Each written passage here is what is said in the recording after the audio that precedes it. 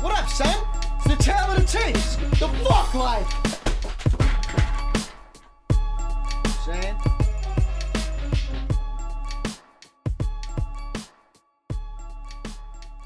Alright, episode 22. This is the next to last episode of the 80s decade. So next week will be the last episode of season 1. Ooh. Today's Queen Latifah and Naughty by Nature.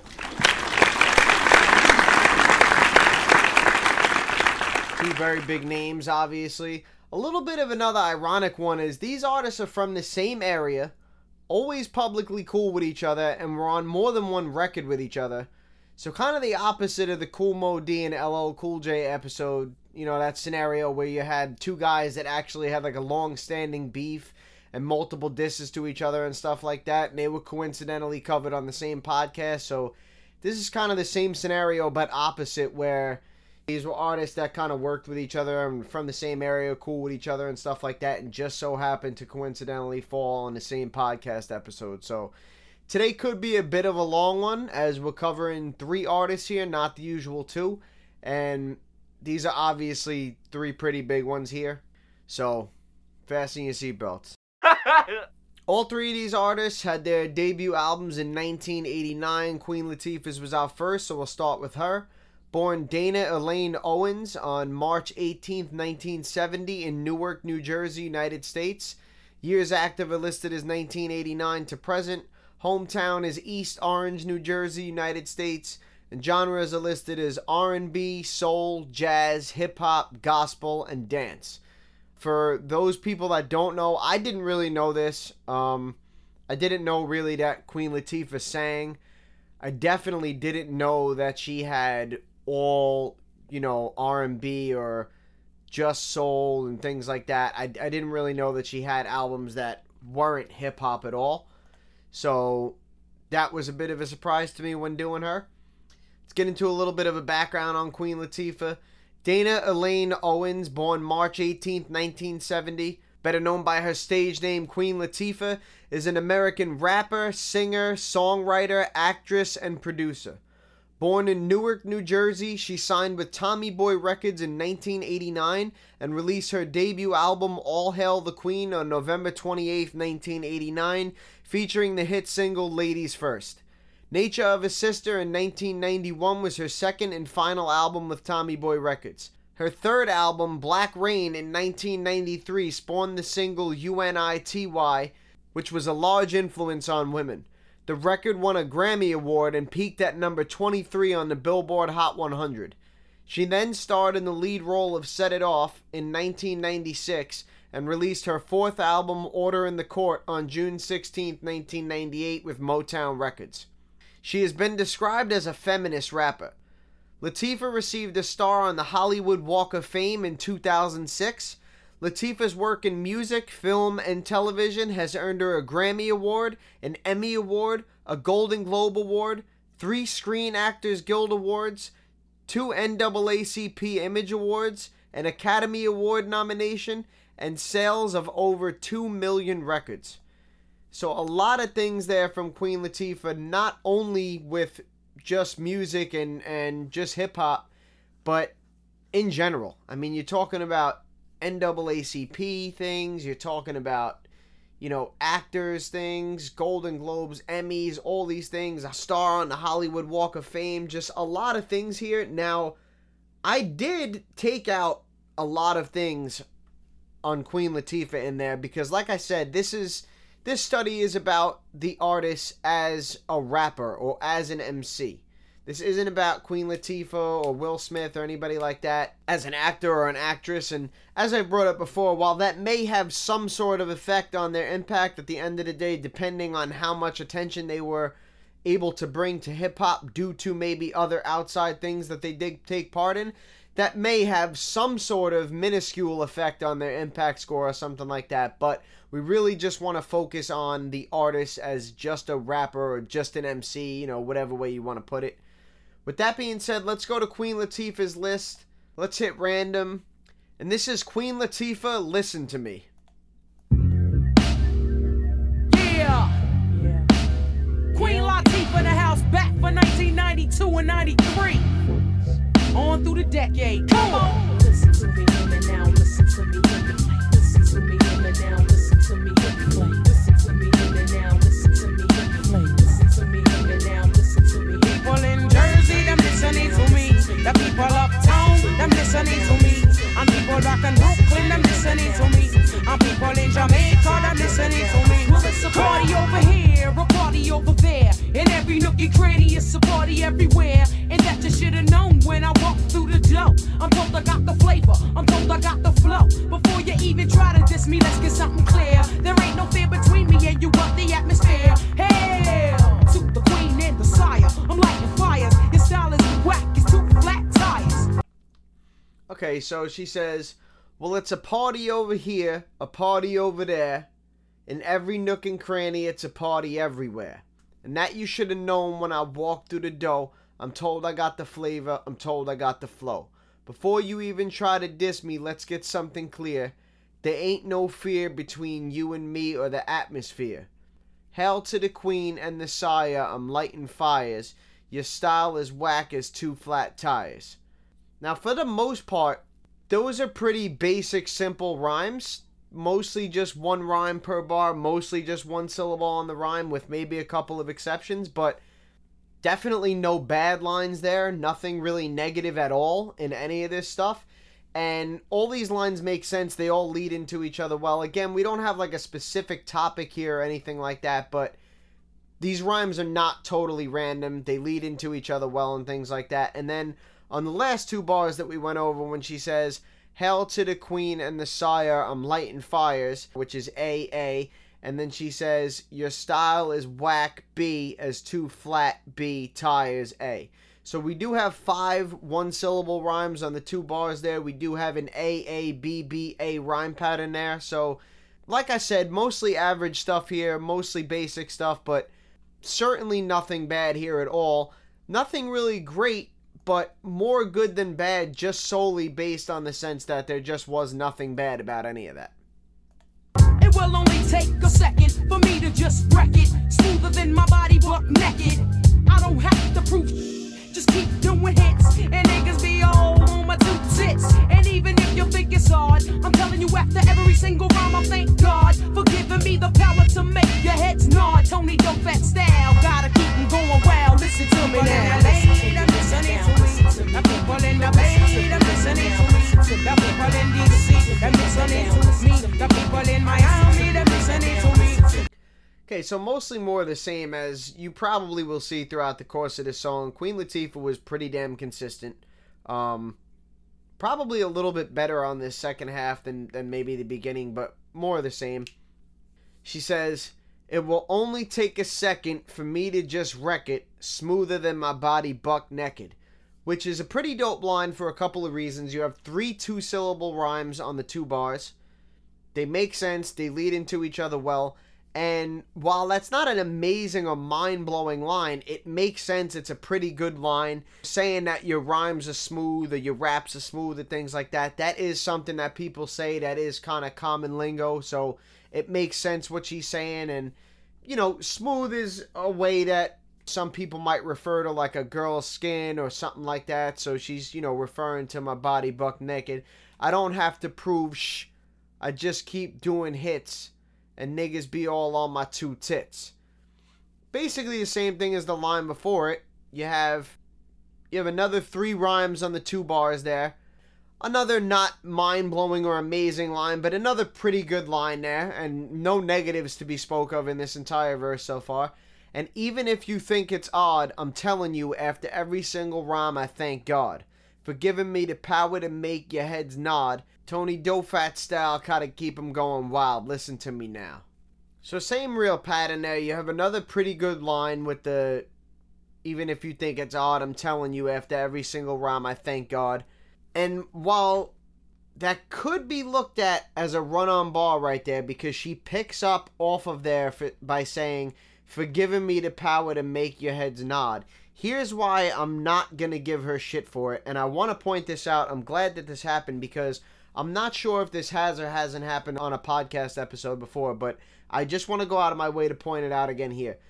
The thing with hers is her line makes perfect sense. This is not a cop-out. This is not something that she did in order to be able to say something and, hey, let me just throw some random rhyme in the middle of my sentence because this is the sentence I want to say and I can't figure out a real way to make the endings of it rhyme. Her 2 bars right here, and even if you think it's odd, I'm telling you, after every single rhyme, I thank God. That can stand alone. That completely makes sense on its own. Those 2 bars can end right there. She just then decides to pick up off of there and go forward with elaborating on that line and saying really what she's thanking God for giving me the power to make your heads nod. So I don't take anything away from her with that. I don't think that there's anything wrong with that line. It's not a run-on bar in the sense of her kind of just saying 2 words that rhyme in the middle of this long run-on sentence because she couldn't figure out a better way to word it. That's more so just her elaborating on her prior 2 lines that stand well and fine by themselves. And then she says, Tony Dofat style, gotta keep him going wild, listen to me now. Now, I'm not 100% sure if I totally get what she's getting at with that line. I do know who Tony Dofat is. I mean, I'm not overly informed on the guy, but I know he had something to do with, I believe it was Bad Boy Records. And again, I don't really know what she's referencing with that line, but I'm sure she's obviously talking about something. There was really no negative in that entire verse at all. It was borderline whether it was enough to really raise this song at all. Right now, I would say probably not. We'll see what happens in the second verse, and if the second verse is the same or maybe even a little bit better, maybe we raise it a half a point instead of a quarter of a point because we couple it with the first verse. But I'm going to leave this at an average song for now, but certainly more good than bad from Queen Latifah in that verse, as it was very consistent. There really was almost absolutely no negative to point out in that verse whatsoever. So let's get into the second verse and see where she goes from here.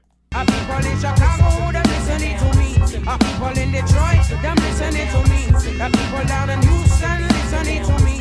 And everybody, them listening to me. What a beautiful day, and I'm riding down the highway on my way to the studio. Gotta go, cause I slept late. I just came back from cool last Cali, where Mandy was bumping MC Renz in the alley. Driving so fast that no one could catch me while I'm knocking Gangsta Bitch by Apache. This is the move for making a hit hip-hop song. You should have known it was on. Okay, so again, a lot more of the same. Very consistent here by Queen Latifah. She still continues to do some positive things here. She says, what a beautiful day, and I'm riding down the highway on my way to the studio. Gotta go because I slept late. Pretty good bars here. Not only do they make perfect sense and they lead into each other well, she's painting a picture of what's going on here, and she says, what a beautiful day, A, and I'm riding down the highway, A, on my way to the studio, B, gotta go, B, because I slept late, A. So you got another 5 one-syllable rhymes in the 2 bars there. You got another A, A, B, B, A rhyme pattern there. Like I said, they lead into each other well, they make sense. She's not doing any amazing things here, but she is doing above average things, and she doesn't really have anything else that's dragging her down and evening her out. So I would probably say already after the first couple of bars or the first half of this second verse, we're probably going to wind up giving her at least an extra quarter of a point by the end of this verse. So she goes on to say, I just came back from cool ass Cali where Mandy was bumping MC Renz in the alley. Driving so fast that no one could catch me while I'm knocking Gangsta Bitch by Apache. This is the mood for making the hit hip-hop song. You should have known it was on. So again, most of those are pretty basic and self-explanatory. I don't really feel the need to break down every single line. It's pretty obvious what she's talking about. We covered MC Ren already, and she talks about, being on the West Coast and bumping MC Ren. She talks about Gangsta Bitch by Apache, who, if anybody doesn't know who Apache is, that was a hip-hop artist. He did make the cut. He will be covered in our podcast next season on season 2 in the 90s. And then after that, she says, this is the mood for making the hit A, hip A, hop song B. You should have known it was on B. So there she has an A, B, B rhyme pattern and 4 one-syllable rhymes on the 2 bars there. So Again, consistency from Queen Latifah here, really doing nothing negative on any of these bars so far throughout the song. Let's see where she goes. The places I've been, the people I've seen, and everywhere I go is given to a queen. Cause hip-hop is for real. I'm dealing with the truth. Cause all over the world it's aggravated you. So every time I grab the mic, you know that I can rock it. So I can have some fun and put some money in my pocket. You can always know the time, just recognize the sign. Can't nobody put a padlock on your mind. Listen to me now. London, I'm listening to me. People in Atlanta, them listening to me. The people in Japan, them listening to me. The people in Seattle, them listening to me. Okay, so she says, the places I've been, the people I've seen, and everywhere I go, it's give it to 'em, Queen. Just basically talking about how many different places she's gone, how many different people she's seen. And no matter where she goes, I mean, this alludes back to the hook. The people in London, they're listening to me. The people in Atlanta, they're listening to me. The people in Japan, they're listening to me, etc. So while that might be a little bit repetitive and it's just kind of the same thing and it's not really lines, number one, it's not her doing the hook. So I have to be led to assume that she probably is not the one that wrote that. And it really doesn't matter, because even if she was the one that wrote that, I don't particularly off the top of my head remember Queen Latifah having a major issue with her hooks where she couldn't do anything, more than one line or just repeating something over and over again. And I mean, like I said, this is all just talking about the same type of thing where she's speaking about how many different places she's been to, how many different people she's seen, and no matter what, I go to Japan, I go to Atlanta, I go to London, they all say the same thing. Give it to 'em, Queen. Because hip-hop is for real. I'm dealing with the truth. Because all over the world, it's aggravated youth. So every time I grab the mic, you know that I could rock it, so I could have some fun and put some money in my pocket. Again, very simple, self-explanatory, basic rhymes. She does have two-syllable rhymes on the 2 bars there, so nothing crazy, not an insane amount of rhymes per bar, not a tremendous amount of syllables on the rhymes. Nothing really crazy or mind-blowing about those lines, but again, they lead into each other well, they make sense, and they're pretty decent lines. She's basically just saying, every time I grab this mic, you know that I could rock it. And it's a positive thing for me in more ways than one, because I love doing it and it's fun for me, and also I make money off of it. You can always know the time, just recognize the sign. Can't nobody put a padlock on your mind. Pretty dope 2 bars there. 3 one-syllable rhymes on the 2 bars. Again, nothing insane, nothing crazy, and it's not really a mind-blowing line, but that's definitely a really good line. And I would say after that, this song is definitely at least a 1.25 so far. The topic of the song is not so specific in the sense that she's particularly constantly talking about, traveling and different ethnicities of people listening to her rhymes, but it's kind of a general type of concept. It's not anything that's going to gain her points for originality or being able to hold the topic or whatever, and it's not something that I feel that she's attempted to make a song about and hasn't had the ability to exactly keep the topic. I feel like this is the way that she wants the song to go. I feel like she's doing a good job in the song, and like I said, while it's not nothing mind-blowing or amazing, there's been nothing negative on either of those 2 verses, and there's been some pretty good things on both of them. Very, very consistent here in this song, as she was throughout her career. So let's see what she does on the 3rd verse here as we close the song out. People in Germany, they're listening to me. People in Rochester, listening to me. People in Virginia, they're listening to me. And everybody, they're listening to me. Lover of the people, living in the city. On and on, baby. On and on, baby.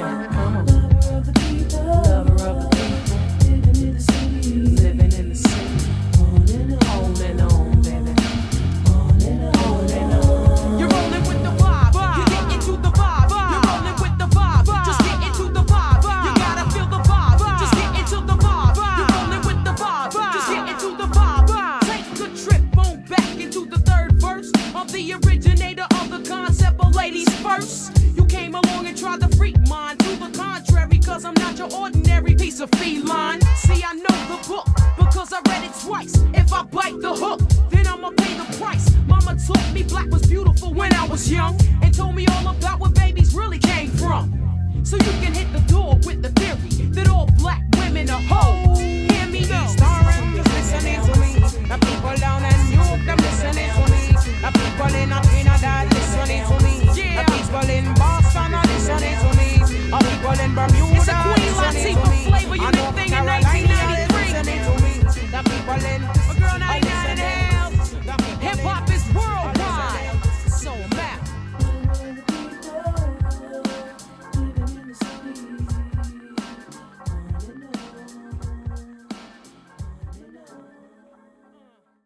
Okay, so a couple of things here. You see that she's got these two little bridges that go on before she goes into a third verse. And again, I want to take a second here to point out how that is not something that you're going to lose points for. I'm not going to sit here and say, the fuck is this? She just went 4 bars or 8 bars where all she said, you're rolling with the vibe. You get into the vibe. What do you think? You just repeat yourself and that's a fucking song? Again, not at all what this is about. This is Queen Latifah's song. This is Queen Latifah's art. She's allowed to do with it what she wants. I am not going to take credit away from somebody for doing something different, being artistic, being original, things like that. The problem with some artists, or where a problem starts to stem from, is if you just do something like that on every song. You only have one verse on every song, and then instead of a second verse, you just say that, and the hook was one word repeated over and over again, and we really only got like a full 16 bars from you. And you did that on 98 of 110 songs. That's where it starts to become a problem, where people start to show the inability to do other things. Then you hear on these other songs where they go on and they don't have the ability to string together a story or 3 great verses in a row or hold a concept or things like that. So I just want to point out how we're not just sitting here breaking down lyrics and judging the song score on just the lyrics. These people are getting a lyrical score based on a lot of their verses and complex hooks and things like that, and even, things that they did over other people's beats, which won't count as songs, but it will count as a lyrical score. These types of things where you have these bridges or repetitive things and things like that, they don't take away from anything, again, like I said, unless you just can't seem to do anything else. So I just want to point that out going forward so that everybody understands why some people are losing certain points for things and some people are not. And I really want to get rid of the notion in this entire podcast and this entire study that, hey, art is subjective, man. You can't be objective with art, and you can't say what's good and what's bad. No, I absolutely can, because there are things that are good and there are things that are bad. Whether you like it or not is subjective. The way that this person decides to deliver and the way that they decide to make their songs and their cover art and their image and all these things, I get that. There's a million subjective things in art. I completely agree. I'm not going to touch on those. I'm not going to touch on anything that is subjective. I may give you my personal opinion on some subjective things, but those subjective things are going to have absolutely nothing to do with my scoring. We're going to score it solely objectively on black and white, what is in front of you, with all aspects taken into consideration. So getting into what she says on the third verse, she says, take a trip on back into the third verse of the originator of the concept of ladies first. So that you should know what she's referring to there, as we just spoke earlier when we had a little bit of a background on Queen Latifah, of Ladies First being her first hit single off of her first album that she dropped. So that's what she's referencing there by saying the originator of the concept of ladies first. You came along and tried to freak mine. To the contrary, 'cause I'm not your ordinary piece of feline. Pretty good line there. You came along and tried to freak mine, A. To the contrary, B. I'm not your ordinary B piece of feline, A. So again, another 4 one-syllable rhymes on the 2 bars there, and an A-B-B-A rhyme pattern, which is a little bit different than the other rhyme patterns that she showed on the 2 verses before. So again, she does something a little bit different, and while it's not necessarily better than the other things that she did, she does manage to mix the letters up again, does manage to get 4 rhymes in the 2 bars and things like that. all of these lines have led into each other well. She hasn't gone astray and said anything totally random on any of these bars here. So then she goes in and says, see, I know the book because I read it twice. If I bite the hook, then I'ma pay the price. Another pretty good line there. See, I know the book, A, because I read it twice, B. If I bite the hook, A, then I'ma pay the price, B. Another different rhyme pattern there of A, B, A, B now. And another 4 one-syllable rhymes on the 2 bars. So again, just doing a couple of nice things on almost every couple of bars here, and still having nothing negative for me to say at all about any of these 3 verses.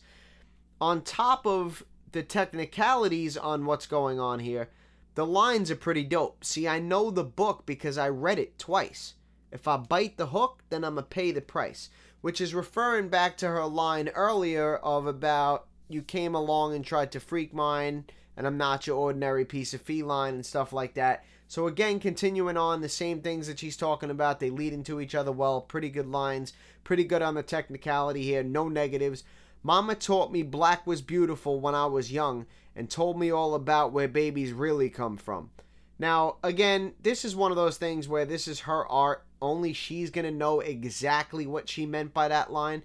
But everybody's going to take it, in a way that it relates to them or what they think it means. So I can only do that. I'm pretty sure I know what she's referencing here. Obviously, when you grow up in poor neighborhoods or rough neighborhoods and stuff like that, a lot of babies are born, I hate to say this, but for the wrong reasons. Whether somebody was raped or, somebody gets pregnant and the dad leaves and it's out of wedlock, and or maybe the mother doesn't even know who the father is, or maybe the father's in prison or dead or something like that, or maybe either one of the parents are on drugs and you have a scenario where you got a crack baby and things like this. So it's a fucked up situation where you have maybe a little kid or a little girl or maybe even an adolescent, and a lot of times you hear it, the baby's so cute and stuff like that. And you hear the parents, you don't, no babies for you anytime soon. Don't have a baby until you're ready and stuff like that.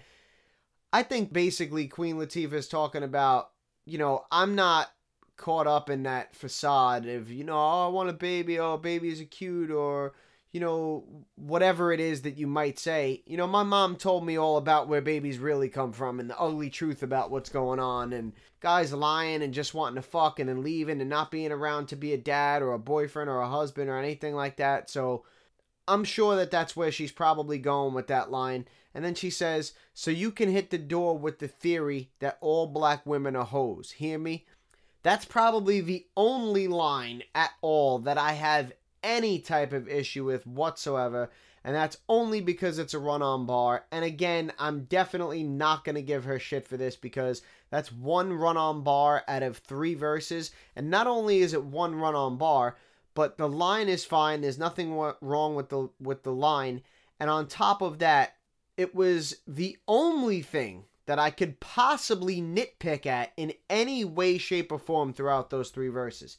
So I also want to point out how we've had scenarios where we've had some people do some great things. We've had scenarios where we've had people do a lot of great things and a lot of rough things. We've had scenarios where it probably sounds like I'm beating the shit out of the person when I break the stuff down. But I want to point out again how this is a prime example of, it just goes to show you how I'm calling it like I see it. Okay, and I'll admit this right now, and we'll get more into this on my breakdown, but I was not a Queen Latifah fan at all. And I don't just mean that I wasn't out buying her albums. I mean I didn't like Queen Latifah. So for me to sit here and break down a Queen Latifah song and tell you I have nothing negative to say about any of those verses, it's not because I love her. It's not because I love this song.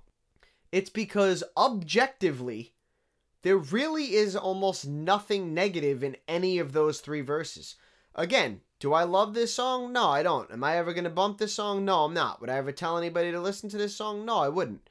But the fact of the matter is, it is what it is. You're going to have other people who absolutely love this song. Again, subjective. Totally fine, but subjective. You're going to have people who hate this song.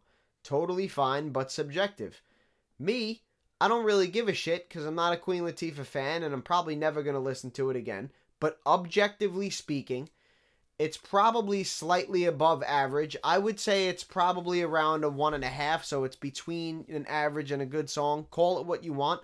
I'll call it an average song here today. Again, listening to her entire catalog in succession makes it a lot easier to be definitive on whether this was scored as a good song or an average song. But be that as it may, it doesn't really matter. The point that I'm trying to make is objectively in this song, there really wasn't any negative, and I just want to point out that that is not being said to me where I'm having a bias or a subjective opinion on people that I love and saying, hey man, there's nothing negative about those verses. And it's like, well, that's what you think. You fucking love them. That's not what's happening here. I broke them down for what they were. And, Queen Latifah did a really good job in that song, bottom line. I do think that was a pretty good representation of Queen Latifah in general. That's how the most of her songs went. There really was nothing usually too amazing. Nothing really negative. And she was very consistent. So I think that you got a good example of what Queen Latifah was like right there. And now that you heard that, let's get into what I wrote down when I was studying Queen Latifah. I'm not going to lie, admittedly, I was, for no reason, not a big Queen Latifah fan, to put it nicely. This is one main reason why I'm glad I've done this and done it so objectively. Queen Latifah was average lyrically, not having an abundance of great lines, but hardly ever having any weak ones either, and she did rhyme a lot of words per bar on a lot of occasions. My main qualm with her as far as lyrics was concerned is she did use the same line many times about biting rhymes. Of her 4 hip-hop albums, 2 were good and 2 were average. Out of 60 hip-hop records that she dropped, none were great, but 4 were good and not a single one was weak. Again, she delivered consistently. Her impact was pretty obvious as one of the first successful mainstream female hip-hop artists who still remains a household name to this day. She also had clear impacts on artists such as MC Hammer, Joe Budden, Sheek Louch, and Big L. Queen Latifah, for the most part, was always her, although I did feel like every now and then she did contradict the message she was trying to send or image she was trying to portray, but nonetheless, it was always her own. So now let's get into the math of that. Lyrics, she gets a 5. Albums, she gets a 3.47 with 0 classics. Songs, she gets a 0. As we spoke about, she didn't have any great songs nor any weak songs, so that cancels each other out. She gets a 0 in that category. Impact, she gets a 7.5. I mean, again, man, there's just no way around this. There's a very big impact for a number of different reasons. We spoke about the success outside of hip-hop as far as acting and singing and things like that. Like I said, very minuscule as far as the impact score is concerned. Maybe that gets her a 0.5 point or something like that, but I mean, overall, man, as far as awards won and firsts and a couple of pretty big names there as far as artists influenced and stuff like that, I mean, like I said, no getting around it. Queen Latifah certainly had a very large impact. It's not up there with the 9.5s or anything like that, but a very good score there at 7.5. And originality, she gets a 7. I just kind of touched on that at the end of my breakdown of her, where there wasn't anything overly standout original about her, from her image or her rhyme style or things like that. But one of the first successful mainstream female hip-hop artists. And like I said, even though there were a handful of times where I did feel like she slightly contradicted the message she was trying to send or the image she was trying to portray, those were really only a couple of few times. And that could have just been out of anger or frustration or a mood or a vibe for a song or something like that. For the most part, she stayed very true to the message that she was trying to send and the image that I felt she was trying to portray and stuff like that. And not only that, but when she did stray at all from what she was trying to say, it never seemed like she strayed in followance of somebody else.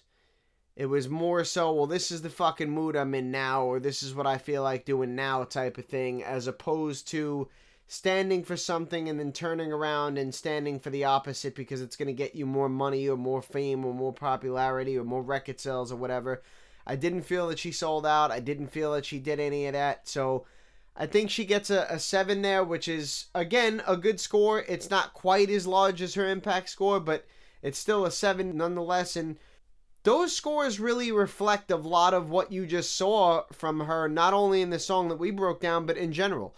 Lyrics, she gets a 5, which is average. Her album score is, for the most part, relatively average. The song score evens each other out. She gets a 0. And then impact and originality, she gets not through the roof scores, but high scores and well above average scores and stuff like that. So again, not a lot to complain about with Queen Latifah. Not a lot of negative going on there. No 9s, no 9.5s, but nothing really under average and a couple of things above average. So that's pretty much exactly what you heard from her in the song as well as far as lyrically.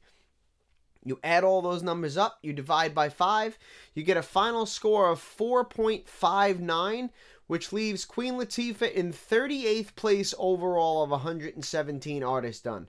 Yay! So, shout out to Queen Latifah, man. That's not a bad finish at all. 38th place.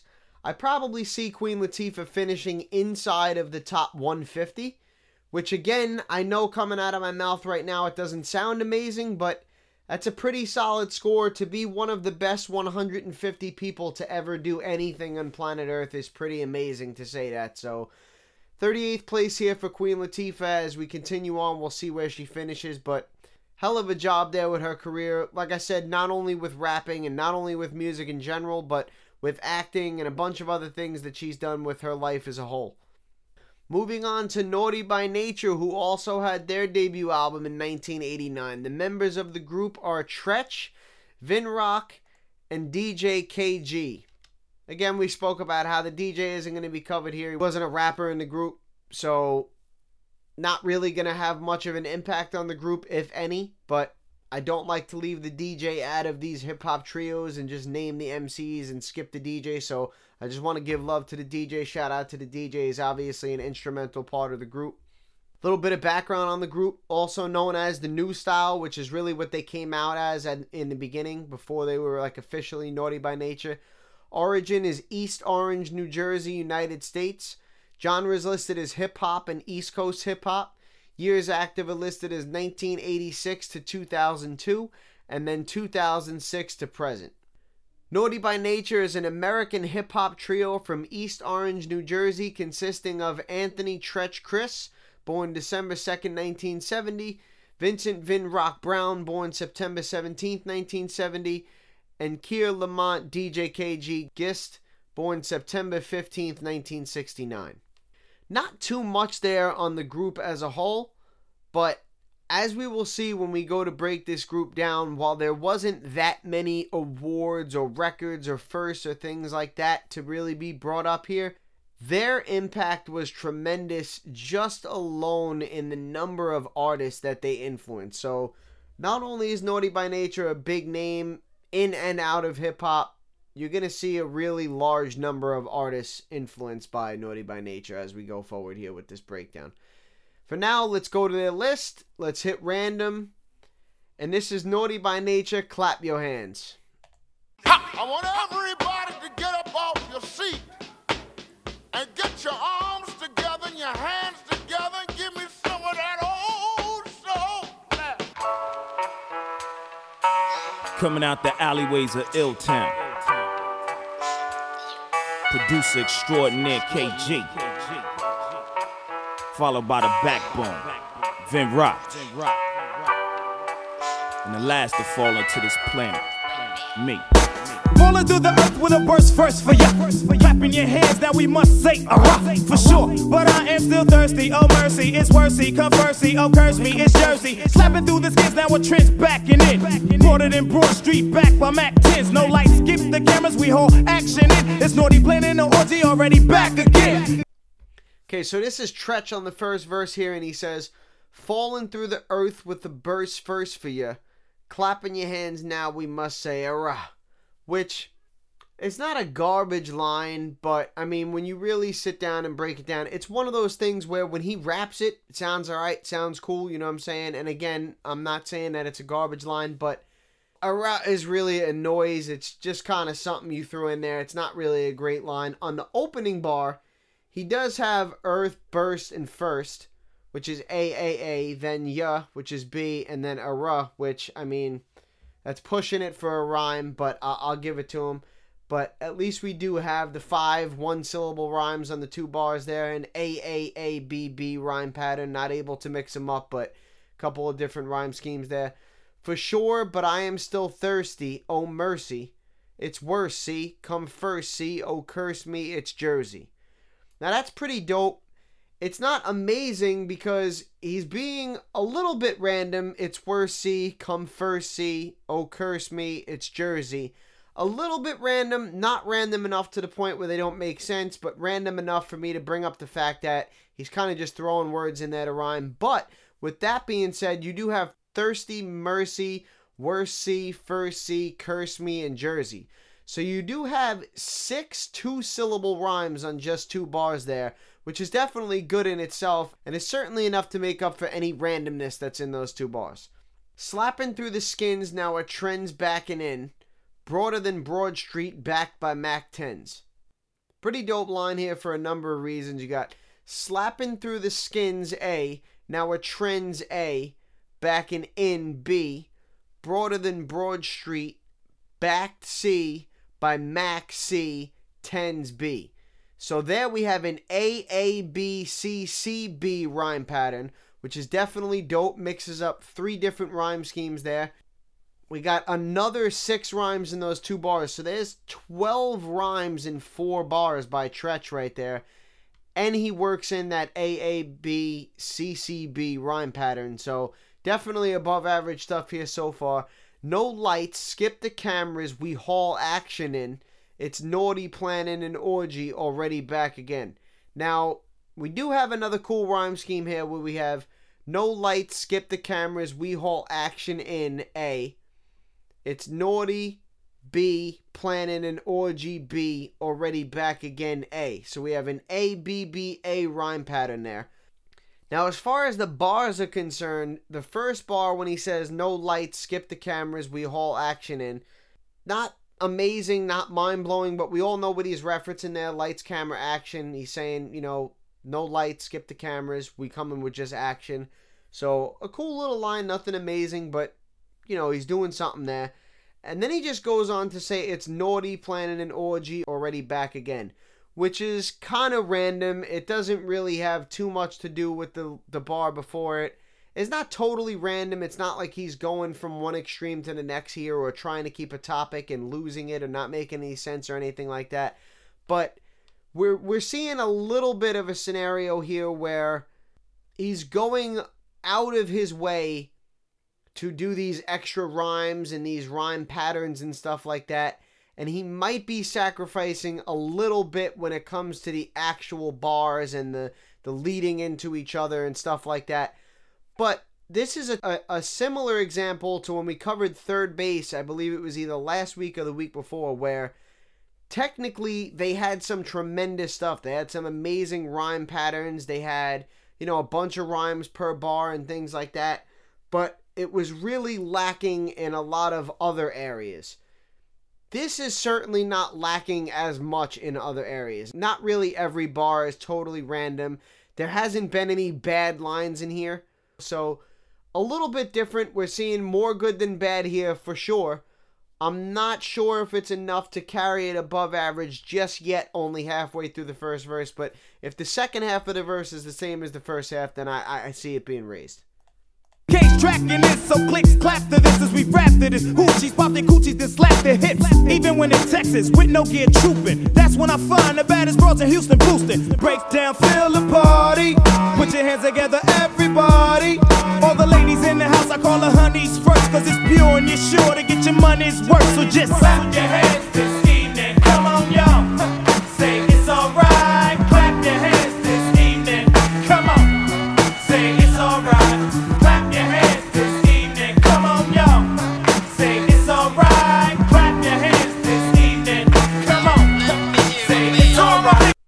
Okay, so he says, K's tracking this, so clicks clap to this as we rap to this. Hoochies pop their coochies and slap their hips. So he has, K's tracking this A, so clicks clap to this A as we rap to this A. Hoochies B, pop their coochies B, and slap their hips A. So we have another 6 rhymes in 2 bars there. We have an A-A-A-B-B-A rhyme pattern. We have 3 syllables on 4 of those rhymes and 2 syllables on 2 of those rhymes. So out of another 6 rhymes in 2 bars, none of them are even 1 syllable. So definitely above average stuff here from Treach, and that's certainly enough to raise this song above average already, and we're not even through the first verse.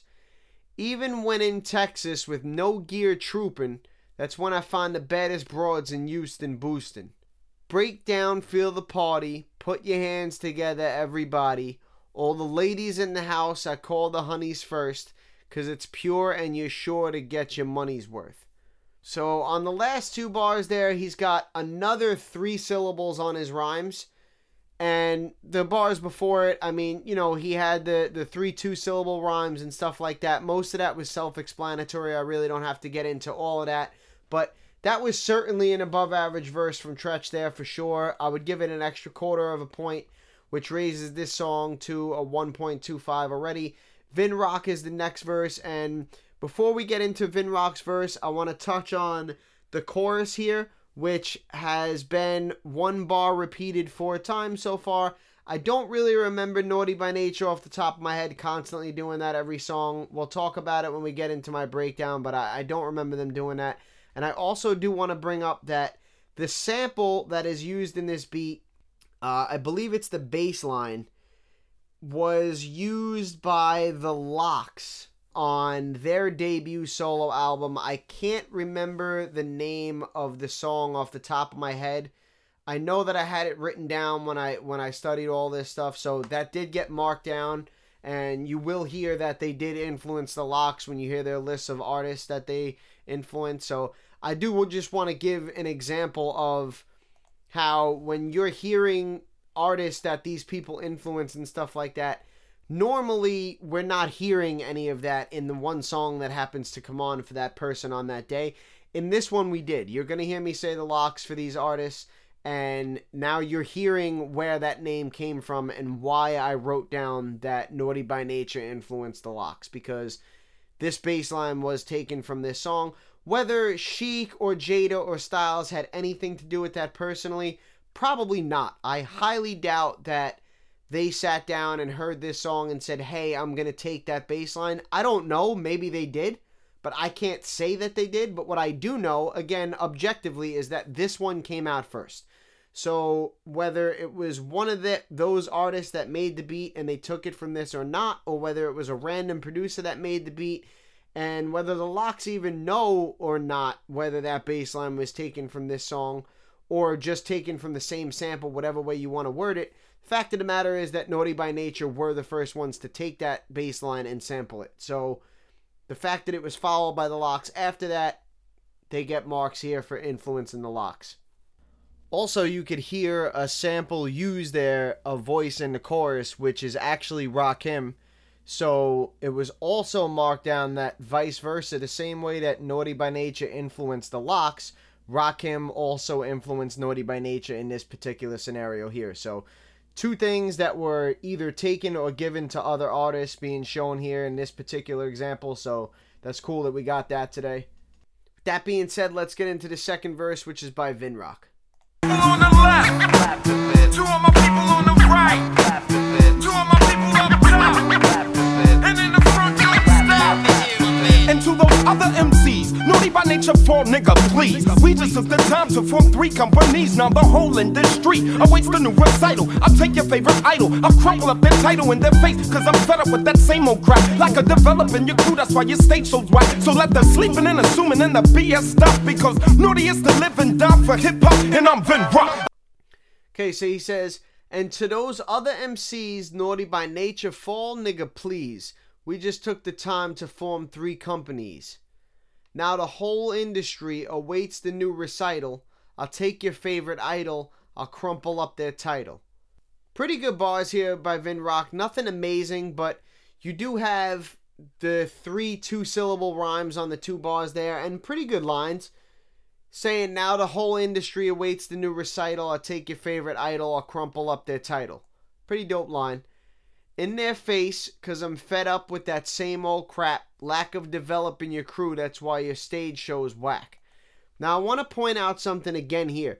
We had an example in Queen Latifah's song before, how I spoke about it seemed like a run-on bar because bar 3 picked up off of where bar 2 left off. But we pointed out how bar 1 and bar 2 were able to stand by themselves. They made perfect sense. You did not need bar 3 to understand what they were getting at. You did not need bar 3 to complete a sentence.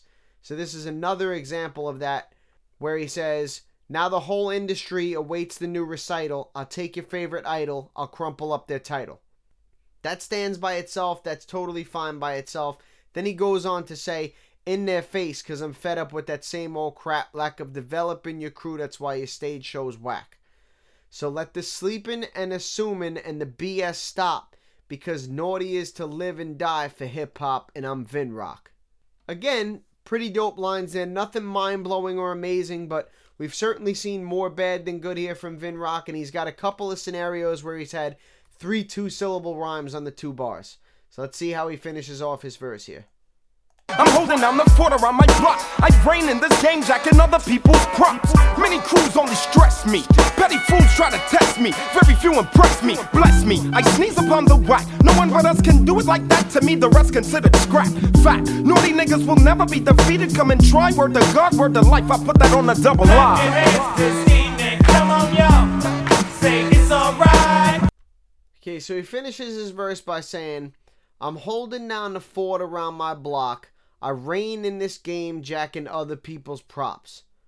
Another pretty good line. I'm holding down the fort around my block, A. I reign, B, in this game, B, jacking other people's props, A. So Vin Rock shows an A, B, B, A rhyme pattern there. He's able to mix the letters up. 4 one-syllable rhymes in the 2 bars there. Many crews only stress me. Petty fools try to test me. Very few impress me, bless me. I sneeze upon the whack. No one but us could do it like that. To me, the rest considered scrap. So again, he's got another 4 two-syllable rhymes on the 2 bars there. He's got a pretty cool, wordplay with the bless me, I sneeze upon the whack, stuff like that. Again, not a mind-blowing or a great line, but above average. He's doing some good stuff here, coupled with the fact that he's had a bunch of 2-syllable rhymes. He's had 4 on 2 bars, 3 on a bunch of bars. Then he says, fact, naughty niggas will never be defeated. Come on and try. Word God, word to life. I put that on the double I. So not his strongest line there of the verse to finish the song off. But again, it's not anything bad. It's not anything that he's going to lose credit for. I'm not sure that Vin Rock's verse was quite enough to raise this up to a 1.5 from that point. It was more good than bad. And certainly nothing that this song is going to lose any type of credit for, but I just didn't think that there was quite enough there to raise it up to a 1.5. Tretch is on the 3rd verse here, so let's see where Tretch goes with this to close out the song. Clap your hands this evening. Come on. Say it's alright. According to the calculation from the slums is in. Hey, K makes tracks all funky like raw chillin'. Styles are splitting thick, I'm kidding when nigga listen. Clap long and steady, tell your palms sore sweaty. Start cutting more than Freddy confetti. Right after I said bye-bye to Alibaba, the Punani Papa's machete. Hope you're ready. What if you're not? Gorge, you're not grilled. No, supposed to blows, that's all. The same spot still chill. I rock real and raw like a brawl's a small fight. Shorty take it all mic, so practice saying alright. Aight? Okay, a little bit of give and take here in the first half of this verse by Tretch. He says, according to the calculations from the slums it's hitting, hey, K makes tracks all funky like raw chitlins. Now, he does have the A-B-B-A rhyme pattern here, and I'm not trying to take that away from him, but the fact that he says hey in there, it's kind of almost like an ad-lib, and yes, it does rhyme, but it's just a random word that's thrown in there. There's really no reason for hey to be in there other than the fact that it rhymes with K. As far as the line itself, he makes tracks all funky like raw chitlins.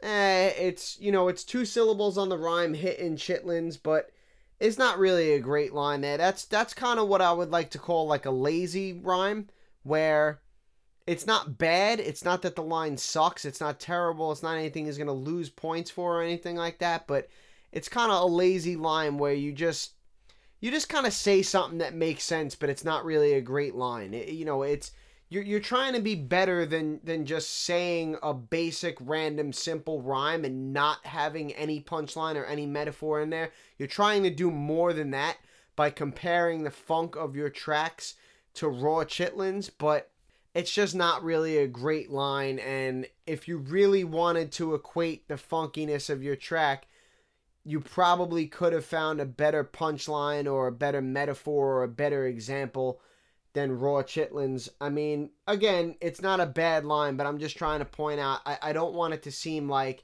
something really crazy is being said here just because a comparison is being made. People have like a tendency to fall into that trap. Well, he said this is like this. I mean, yeah, he did, but that's not really that great that he said that. So, just because you're saying something is like something doesn't make it dope. Then he goes on to say, styles are splitting, think I'm kidding? Well, nigga, listen. Clap long and steady till your palms sore or sweaty. Now, here's the thing with this line. I want to point out a couple of things.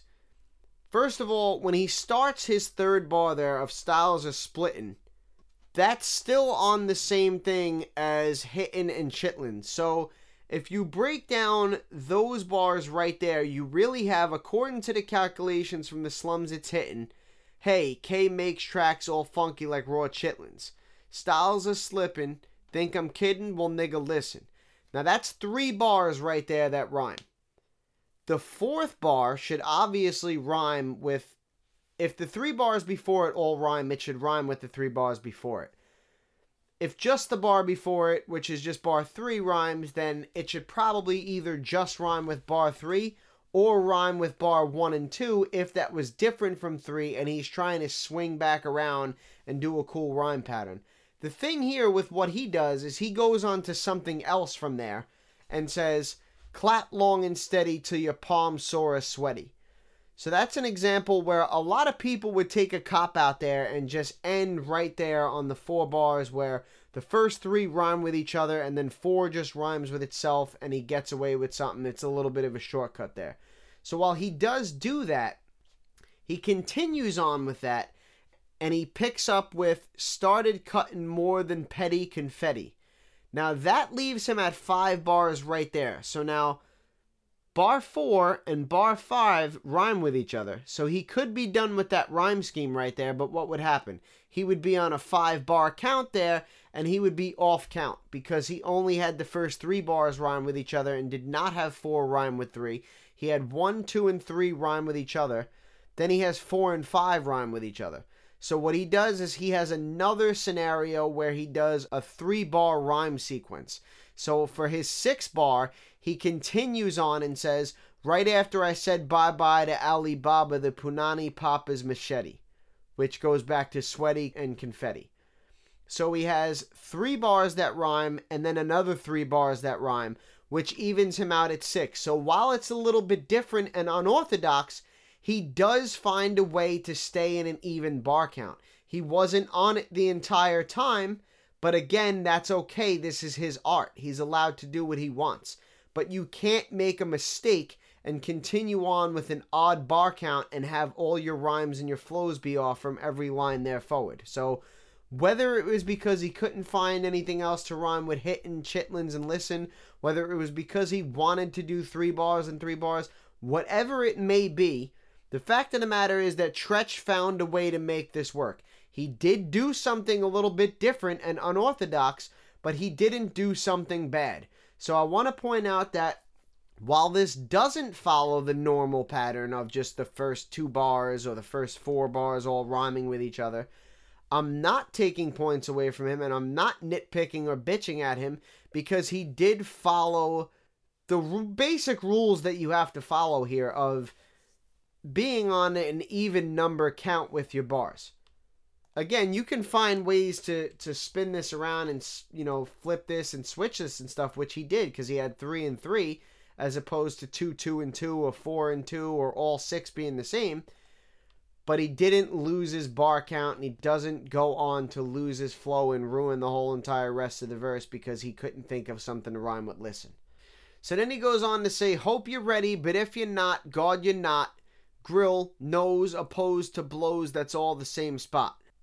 So that's a pretty dope 2 bars there, because he says, hope you're ready, but if you're not, A, God, you're not, A, grill, nose, B, opposed, B, to blows, B, that's all the same spot, A.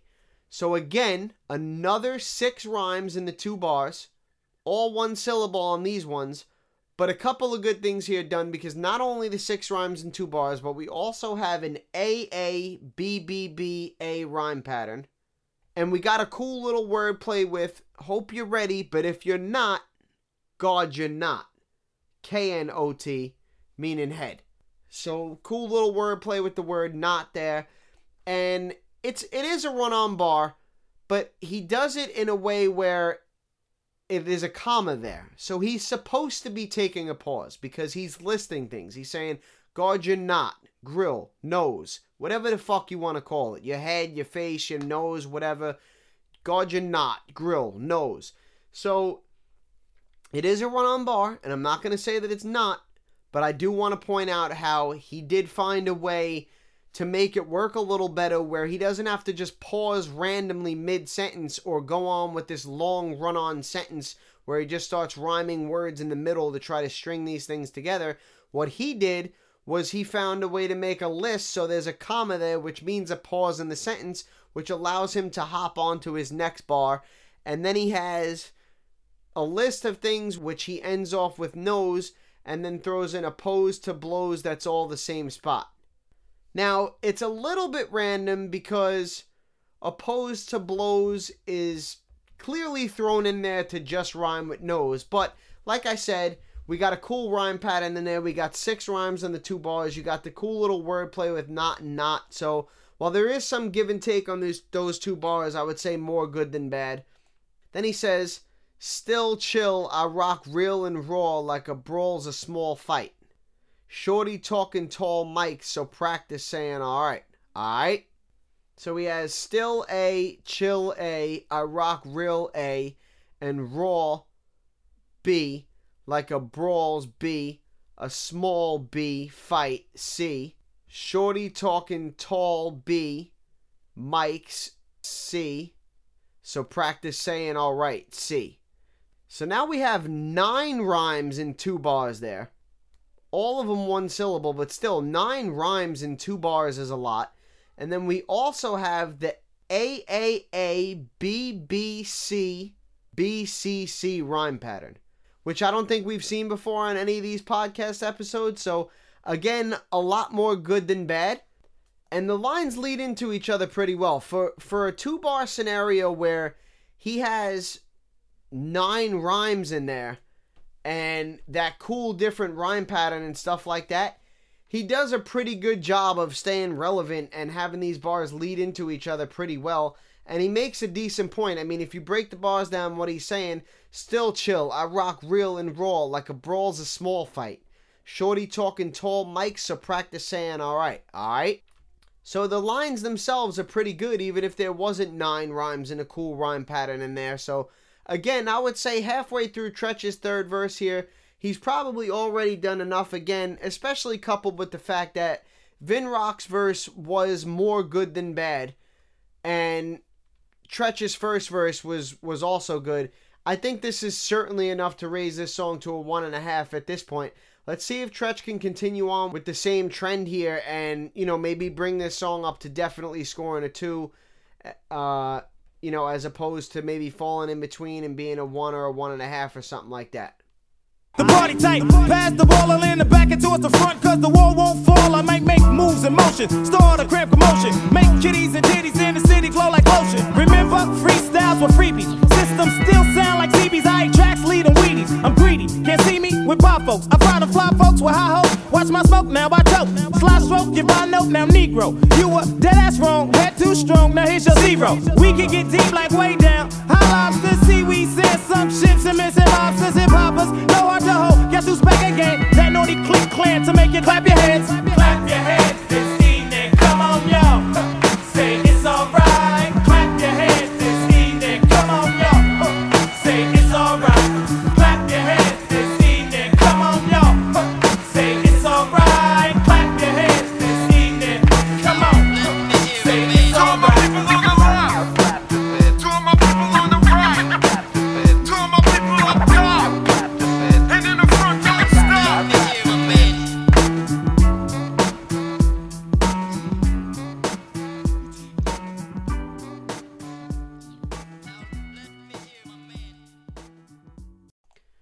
was a little bit of give and take here on the second half of the third verse by Treach, but still more good than bad. He goes on to say, the party tight, pass the ball all in the back, head towards the front because the wall won't fall.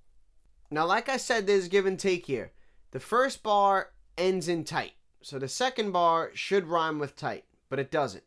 What he does is he has ball, all, wall, and fall, which is 4 one-syllable rhymes in the second bar there, but they only rhyme with each other. They don't rhyme with bar 1. So he's at 2 bars there where the second one doesn't rhyme with the first one, but there are 4 one-syllable rhymes in the second bar. Then he goes on to say, I might make moves in motion, start at a crammed commotion, make kitties and titties in the city glow like lotion. Which, when you break those rhymes down for what they say and what they are, they're not really great. They're not bad, but they're certainly not great. It's a little bit of a reach here for what he's trying to say with glow like lotion and stuff like that.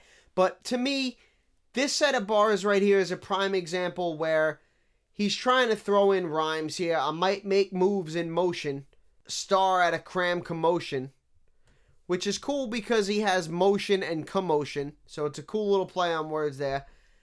And then he has make kitties and titties in the city glow like lotion. Which, like I said, it's not a great line, but let's look at what he's got there. You got, I make moves in motion A, star at a cram commotion A, make kitties B and titties B in the city B glow like lotion. So you have an AA, BBB, A rhyme pattern there. Another 6 rhymes. All 6 of those are 2 syllables. So I think that the technicality outweighs the fact that it's a little bit random and it's not a great line. So back to what we were talking about with third base earlier, he hasn't had any bad lines, but in the scenarios where the lines aren't great, he's doing a lot of good things technically, which, like I said, was a lot of what third base did. But they did have other areas where they were giving away a lot more than Treach seems to be giving away when he goes out of his way to do these cool rhyme schemes and different rhyme patterns and stuff like that. So then he goes on to say, remember freestyles were freebies, systems still sound like CBs, lie on tracks, leave them Wheaties. Which I'm not going to lie to you, I get what he's getting at when he says remember freestyles were freebies. You know, you hear the term freestyle thrown around a lot now. Freestyle has really changed when it comes to the definition of what that means. You know, back in the 80s and stuff like that, when you said you were freestyling, it was taken as you were doing it on the spot. You weren't saying something that was written or anything like that. You were kind of just making your rhymes up as you went along. That's what a freestyle was. And it went to a point where now basically a freestyle, it doesn't matter if you're making it up on the spot or if it's written or anything like that. As long as it's something over somebody else's beat, then you can call it a quote-unquote freestyle. So he's referring to things like that and saying, remember, freestyles were freebies, you know, just shit that we get. It's not something that we were selling. It's not any, you know, an album that we were making or records that we were pushing. The freestyles were freebies. And then as far as the systems still sound like CB's line, tracks, leave them Wheaties, I don't really know exactly what he's referencing there. I'm not going to lie. I don't really get the line. I don't really understand what he's trying to say. I'm not going to take points away from it. I assume that he's not being just totally random and saying nonsense. He had a good verse on the first verse, and he's had a pretty good verse here for the most part on this third verse. So, you know, I have to assume that he is talking about something, but I can't give the guy extra points when I don't know what he's talking about. You know, there are going to be some lines that I don't get from certain artists. I'm sure I understand that, but I do want you guys to also understand that when things like this come up, if there is a line that I don't understand, it's going to depend on who it comes from. You know, if somebody like ODB, not saying that ODB sucks, but I'm just saying somebody that was really random and said a lot of random shit like ODB did, or, you know, maybe somebody that's really bad lyrically and is really not good, they say something like that. To be quite honest with you, I'm probably going to assume at that point that it's random because they've probably had so many random lines that didn't make sense up to that point. It's like, why would this be any different? On top of that, you know, in a 40, 50, 75, 200 song career, one line is never going to make or break anybody in either direction. If this line happened to be an amazing line and it went over my head and I missed it, it's not going to matter. One line is not going to carry the entire song. One line is not going to change a guy's lyrical score. So I just want you guys to understand that this is not a big deal if this is something awesome and I don't get it. It's not a big deal if it's something totally random and I'm not saying, oh, it's a random fucking rhyme. What the fuck is that? At the end of the day, it's not going to really change the scoring on any of these things. And like I said, when artists are at least average or so, let's say, probably even a bit below, and they say something where it sounds like they have a point or they're trying to say something and I don't know what it means, I will go look it up and I will research some of these things. And even if I can't directly find a link to what they're saying and that person or that thing that they're referencing, if I can find something to where it's hinting and it's like, oh, that's probably what they mean, this makes sense, I'm always going to give that artist the benefit of the doubt, because I can't sit here and say that they don't mean anything by what they're saying, especially if I could find any type of link. I have to assume that that's the reason that they said it, and whether I'm wrong or I'm right, like I said, that one line is not going to make or break anything. That doesn't happen very often in people's careers where I have no clue what they're talking about. And it certainly hasn't happened that many times where I've had no clue what somebody was talking about and then looked into it and found something. That has happened, but it's been very rare. So I just think the odds of something like that happening and it really having any effect on the final score are probably slim to none. So then he goes on to say, I'm greedy, can't see me, which builds off of the freebies and CBs and Wheaties. I'm greedy, can't see me with buy folks. I fry then fly folks with high hopes. So obviously, buy folks, he's talking about bifocals, glasses. I'm greedy, you couldn't see me with glasses is what he's saying. I fry then fly folks with high hopes. So that's another example there of where it's not a bad line, but when you break down the bars, they're not really great. Saying you can't see me with bye folks is a pretty decent line that makes sense. It's not mind-blowing, but it's a pretty decent line. But then he goes in to say, I fry then fly folks with high hopes, which, again, not a bad line, but not a great line. And you could tell that he's kind of just throwing things in there. I fry then fly with high hopes. He's just throwing things in there to rhyme, but he does have a scenario where he's got bye folks, then fry and fly, and then high hopes. So he's got the A-B-B-A rhyme pattern there, and he's got 2 syllables on 2 out of the 4 rhymes. But it is also a scenario where you had freebies, CBs, Wheaties, greedy, and can't see me on a 3-bar scenario. And then on the 4th bar, it went into with buy folks, I fry, then fly folks with high hopes. So another scenario there where bar B doesn't rhyme with bar A. He just has a couple of rhymes in bar B that rhyme with each other to end that off. So a little bit of a shortcut there because he would have been off with his bar count as he had the freebies, CBs, Wheaties, greedy, and can't see me was on a 3-bar count. So he either needed more to rhyme with that, or he would have had to have bar 4 not rhyme with anything at all, or make bar 4 rhyme with itself, which is what he did. Or he could have done what he did earlier, where he could have had bars 4, 5, and 6 rhyme with each other, and then he could have had 2 scenarios where it was only a 3-bar rhyme count, and those add up to be a 6-bar rhyme count, which does get him back on the even number count, and his bars flowing and working well with the song. So then he goes on to say, watch my smoke, now why choke, sly stroke, get by, nope, now, Negro. Which is another example of him kind of throwing in a bunch of random rhymes. Not bad bars, but just really just rhyming a lot of words to rhyme words. You were dead ass wrong, head too strong, now here's your 0. Which goes back to sly stroke, get by, hope, now, Negro. You were dead ass wrong, head too strong, now here's your 0. So another cool A, B, B, A rhyme pattern there. We can get deep like way down. High lobsters, seaweed, sand, sunk ships, and missing mobsters.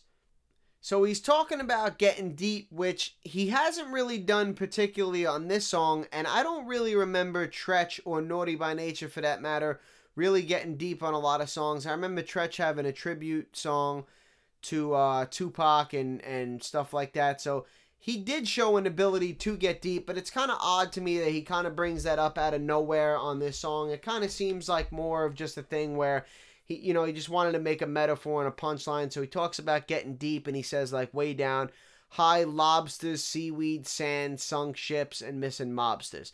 Where he's just kind of naming a bunch of things that you might find on like the ocean floor or whatever like that. But another problem with this line, not only is it random with him saying that we can get deep, but bar 1 ends with the word down. So bar 2 should rhyme with the word down. It doesn't. He throws in lobsters and mobsters to rhyme with each other in the second bar there. So that's probably like the third shortcut or so that he's taken in this third verse here. So again, like I said, there was a lot of give and take here where, a lot of cool rhyme patterns, a lot of rhymes per bar, couple of iffy lines, couple of reaches, couple of shortcuts, stuff like that. And then the last 2 bars he said, hip hoppers know hard, guess who's back again?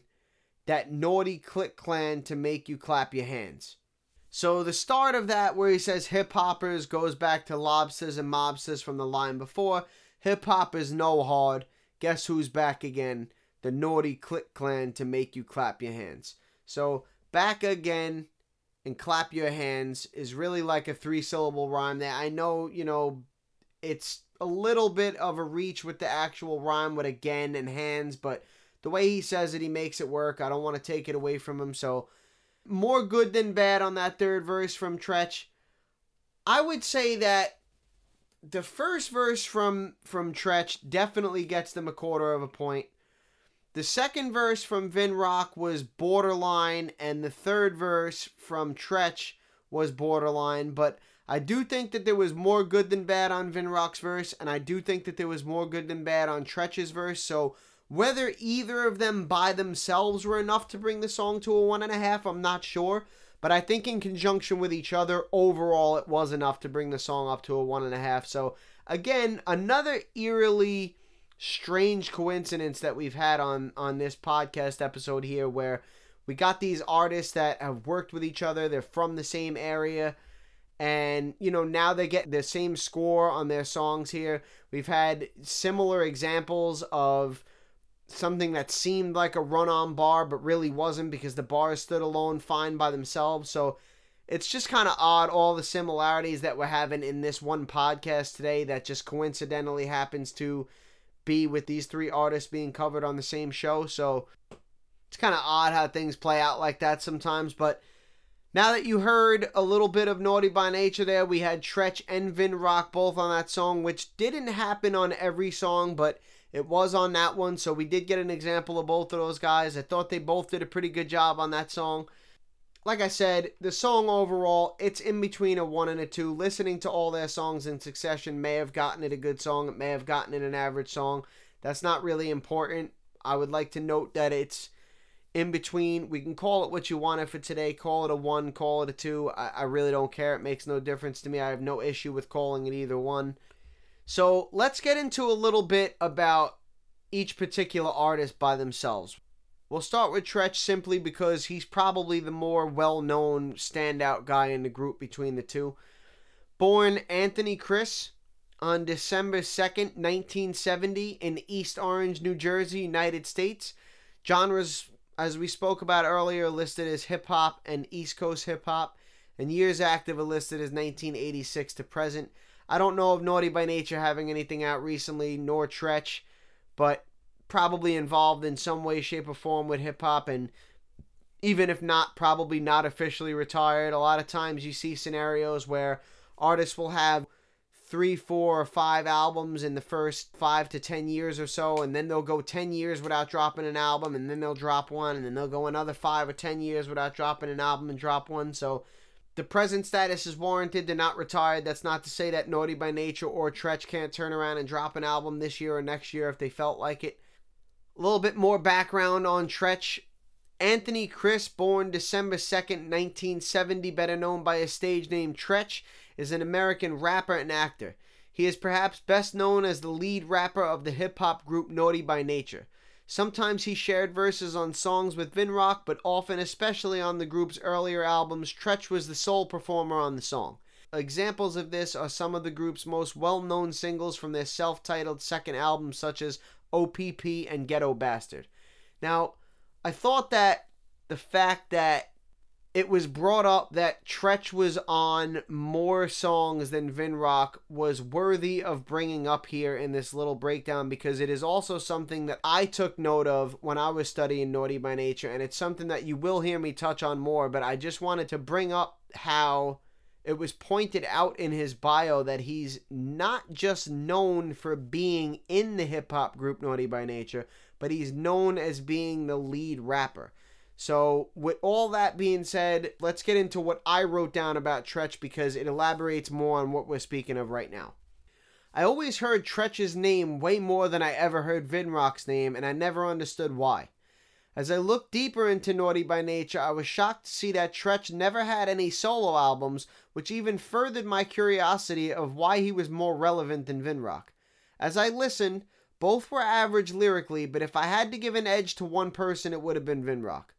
The more I listened, I started to realize why Treach was the more popular of the two. He seemed to have way more input into the group than Vinrock, having appeared on 26 more Naughty by Nature songs than Vin did. Of the 7 Naughty by Nature albums Treach was a part of, 5 were good and the other 2 were borderline good average. Of the 95 songs he qualified, only 1 was weak, while 10 were good and 1 was great. Naughty by Nature as a group in general had a tremendous impact on hip-hop, even bigger than I had originally thought. I gave Treach a slight edge in this category only because he's the bigger name of the two, and he was involved in a decent amount more songs than Vinrock, having influences on artists such as LL Cool J, Master P, Big L, Papoose, Big Pun, Puff Daddy, The Lox, Cormega, Lloyd Banks, MC Lyte, Queen Latifah, Run DMC, Shaheem, Pharoah Monch, and many others. As far as originality is concerned, for the most part, Naughty by Nature was relatively original, not having taken or borrowed much through their career, but nothing overly stand out about them in general. So getting into the math of what I wrote down for Treach, lyrics he gets a 5, albums he gets a 3.63 with 0 classics, songs he gets a 0. As we spoke, he had 1 great song and 1 weak song, so those cancel each other out. He gets a 0. Now, he gets the same song score as Queen Latifah, a 0, but Queen Latifah had no great songs and no weak songs. So this is a little bit different of a scenario where he has 1 great song and 1 weak song, but those cancel each other out. So you're not better off doing one thing or the other. It's just a percentage and a comparison of what did you do more of? Did you do more great stuff or did you do more terrible stuff? His was even, as well as Queen Latifah's being even, so I just wanted to point out how there are different routes to get to the same final result. Impact, he gets an 8.5. This goes without saying because you could probably get close to that score just based on that list of artists that you influenced alone.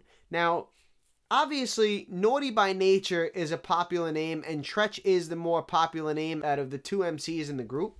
I don't know that Naughty by Nature is completely a household name the same way that Queen Latifah is, and I'm sure that a lot of that has to do with all the other things that Queen Latifah was involved in outside of just rapping and just hip-hop. You know, she sang, she had R&B albums and jazz albums and things like that. She was in a lot of movies. Just Queen Latifah did a lot of things. So I think as far as people outside the hip-hop community knowing Naughty by Nature or Queen Latifah, more people will probably know who Queen Latifah is outside of the hip-hop community. But Naughty by Nature is still a very popular hip-hop group to the point where you could certainly have plenty of people who are not hip-hop fans and they will still know who Naughty by Nature is. And on top of that, they may even know who Treach is. If you ask somebody who knew who Naughty by Nature was, but didn't really know much about them, and said, can you name the members, they would certainly be more likely to be able to tell you Treach, and I don't know the other guy's name. Not everybody would do that. I'm not saying nobody knows who Vinrock is, but Treach certainly the more popular of the two. But, I mean, just the fact that Naughty by Nature had a pretty decent amount of commercial success, maybe not with a lot of platinum record sales or number ones or records broken or awards or firsts or things like that, but they really did have a lot of popularity. And on top of that, they influence a lot more artists than I ever thought I was going to see when I went into studying Naughty by Nature. I did not realize how many artists took things from Naughty by Nature. Again, speaking on the LOX, whether it's directly or indirectly doesn't really matter. The fact that Naughty by Nature did it first, and then other artists that followed later did the same thing, whether it be taking their lines or, you know, having the same sample in their beat or whatever the case is. If it was done first by Naughty by Nature, then they have to be given credit for that. So I really was taken back by not only the number of artists influenced, but a lot of the names on that list. I mean, you're all over the place with that list. You got artists like Cormega and Shaheem and Papoose and stuff like that who are probably considered a little bit more to be underground type artists. And, you know, Pharoah Monch, who's a tremendous lyricist. And then you got opposite guys. You got Master P, who's really not a great lyricist, but a pretty decent name. You got Big L, who is a legend in hip-hop. You got Big Pun, who's a legend. So just all across the board, Naughty by Nature really influencing a wide range of artists there. Originality, Treach gets a 6.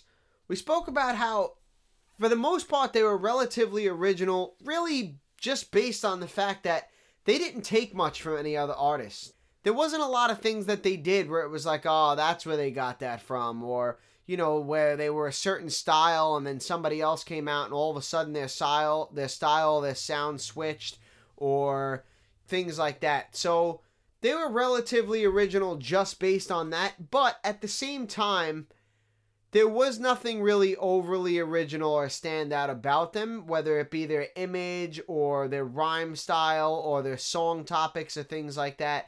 You know, they were not like an ODB or a Biz Markie or people like that. So he gets an above average score of a 6, but nothing too crazy.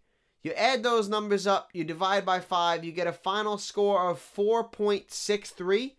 which leaves Treach in 36th place of 117 artists done overall. Yay! So again, we get an eerily strange coincidence where not only are they from the same place, not only were they cool with each other and work together, not only did we see a lot of similarities in the actual lyrics and breakdown of the bars, but now we get Queen Latifah, who finishes in 38th place, and then right after her, we get Treach, who finishes in 36th place, which the final scores were within a 0.04 of each other.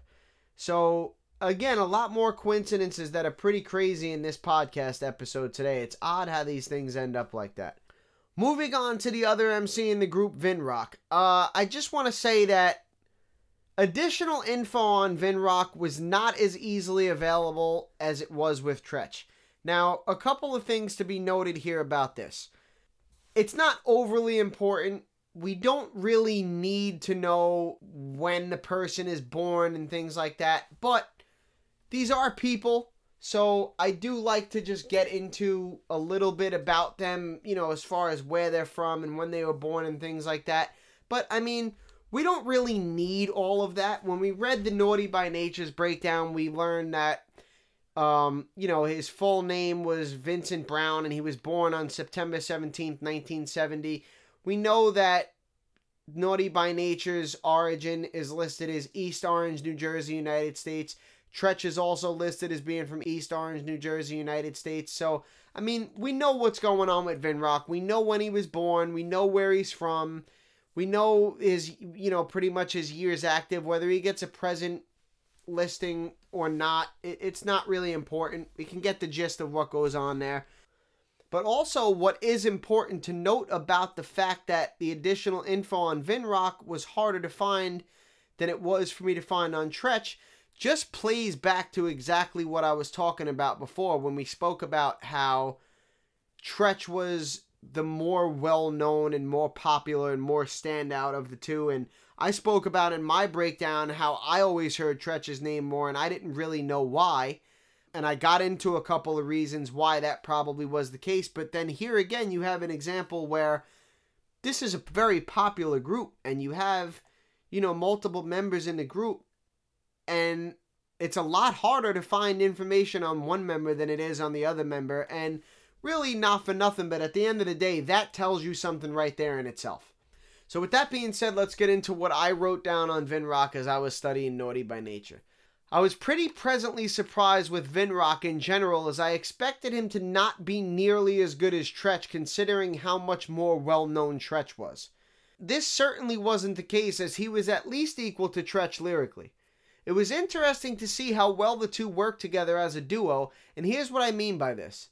Aside from lyrically, the two got different scores from each other in almost every aspect, but when all was added up, they came out to be almost exactly the same final score. Out of the 6 Naughty by Nature albums Vinrock qualified for, 3 were good and 3 were average. Ironically enough, at the end of the day, the only thing that caused a .05 separation between Treach and Vin was that Vin did not appear on the group's best song, OPP. Of the 69 songs he was on, he wasn't a part of any great ones, but was on the one weak song that they did have, and 6 of the good ones. Vin was certainly a fundamental part of Naughty by Nature, having had influences on similar artists such as LL Cool J, Master P, Papoose, Puff Daddy, The Lox, Cormega, Lloyd Banks, MC Lyte, Queen Latifah, Run DMC, Shaheem, Pharoah Monch, and more. One area I did feel that Vinrock was slightly ahead of Treach was in the originality category, as this was mainly based on his appearance. He didn't seem to be concerned with what other people were saying or doing, and looked and dressed how he wanted to, even though it didn't necessarily portray the same type of in-your-face attitude and vibe that their lyrics and songs gave. So, a couple of things that I want to speak on there. I spoke about how well they work together, and I just want to elaborate on that a little bit. Their lyric score was the only score that they got that was the same.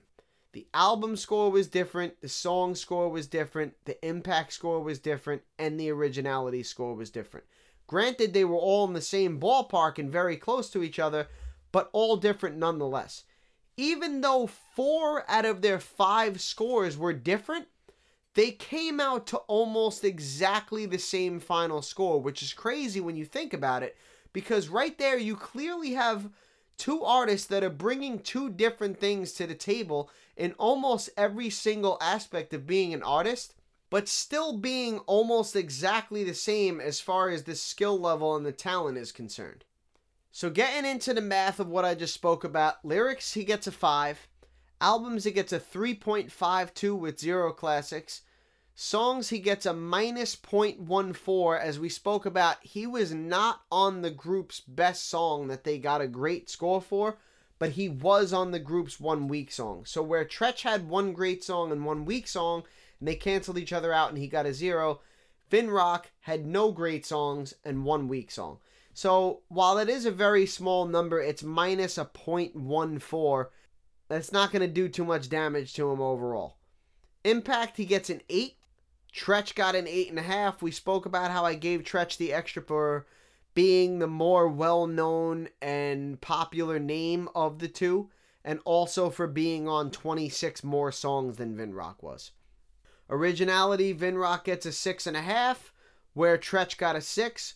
We also just spoke in Vinrock's breakdown about how I thought he was able to edge Treach out just a little bit in that category. Now, they both get above average scores as far as originality is concerned, so I'm not trying to shit on Treach here. Very close in these scores and both above average, but I just thought that Vinrock was a little bit more, I don't really care what my image portrays.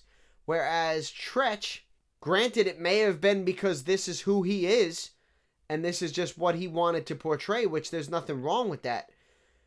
But Treach had that image that went along with his raps of, I'm hardcore, I'm rugged, or I'm a gangster, or I'm ghetto, or whatever the case is.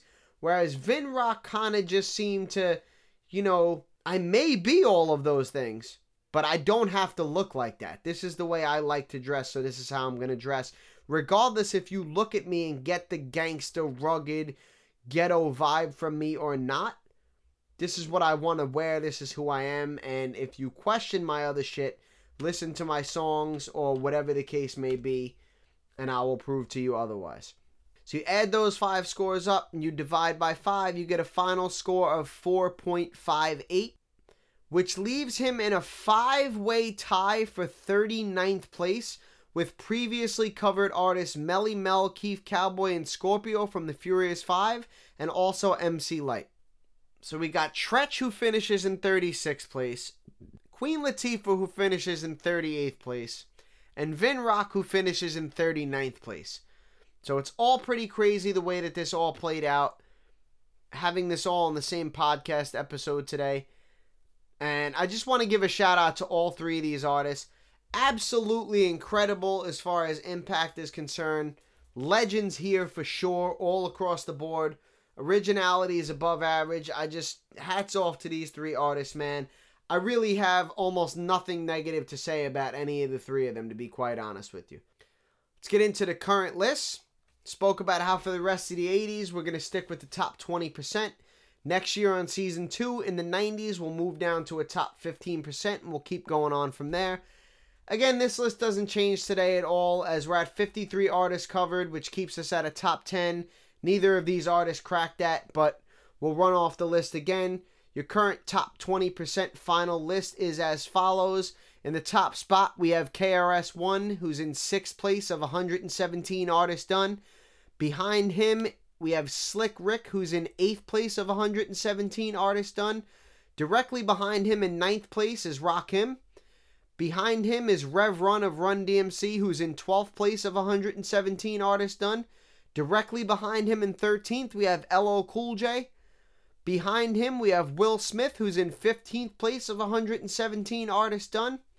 Then behind him, we have a tie for 17th place with DMC of Run DMC and Ice Cube of NWA. They're both tied for 17th place of 117 artists done. Then we have Big Daddy Kane, who's in 20th place of 117 artists done. And last but not least, in the 10th and final spot of our top 20%, we have Chuck D of Public Enemy, who's in 22nd place of 117 artists done. Just to run through that list again, here's your top 20% final list.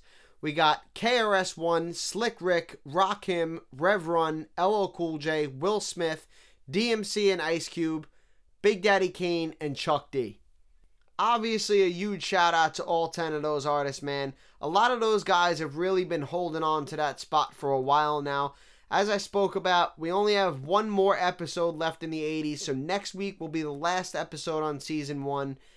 And we're going to run through our total list of artists covered. We're going to see who the best guy in the 80s was. We're going to see our top guys in the 80s. We're going to see our top lyrical guys, things like that. So, again, man, I just want to point out how we're almost done with this decade here. And we got guys like KRS-One and Slick Rick and stuff like that really hanging on to these top slots strong. They've been there for a while. So let's get into our top 10% lyrically. This also doesn't change. In our top slot, we got KRS-One with a score of 7. In a 3-way tie for second place, we have Will Smith, Rakim, and Cool G Rap with lyrical scores of 6.5. And then behind them, in a 4-way tie for 5th place, we have Big Daddy Kane, Slick Rick, Guru, and Freddie Fox, who all get a lyrical score of 6. So to run through the top 10% lyrical list so far, we have in the top slot KRS-One, in a 3-way tie for second place Will Smith, Rakim, and Cool G Rap, and in a 4-way tie for 5th place we got Big Daddy Kane, Slick Rick, Guru, and Freddie Fox. If you'd like to see any of the lists in full, you can give the Facebook website a visit at www.facebook.com/taleofthetapes podcast, all spelt normally. You're always welcome to give the host site a visit at www.anchor.fm/taleofthetapes, also spelt normally. There's a donate button on that host site. Hit it. Hit it, motherfucker. Donate. You know what I'm saying? So with that demand being said, I will leave you with this. That is the end of episode 22. I thought it was a very good episode. We had some really legendary names on here today. And next week, which, as I said, is the final episode of season 1, and we will close out the 80s. We have Willie D of the Ghetto Boys and Vanilla Ice. This should be a very interesting episode, to say the least, as we close out the 80s with the last episode of season 1. If you've been following me along, I highly recommend that you tune in next week as we close out the 80s. It will be the last episode of 2020. We will pick back up in January of 2021 with season 2, the 90s. I have had people bugging the shit out of me about when I'm getting to the 90s for years. When I was studying these artists and I was in the 80s, it's, man, when are you going to get up to some guys in the 90s? Now I'm halfway through the 90s and it's, man, when are you going to cover the 90s on your podcast? It's almost fucking here, guys. Yay! We've gotten through a lot of the legends. We're still in the dead smack in the middle of the golden era of hip-hop here. We're going to pick right back up off in the 90s with the golden era of hip-hop. And we're going to fucking keep the train rolling, bro. So tune in next week for the last episode of the 80s. Tale of the Tapes. Peace the fuck out. Tale of the Tapes. Might as well.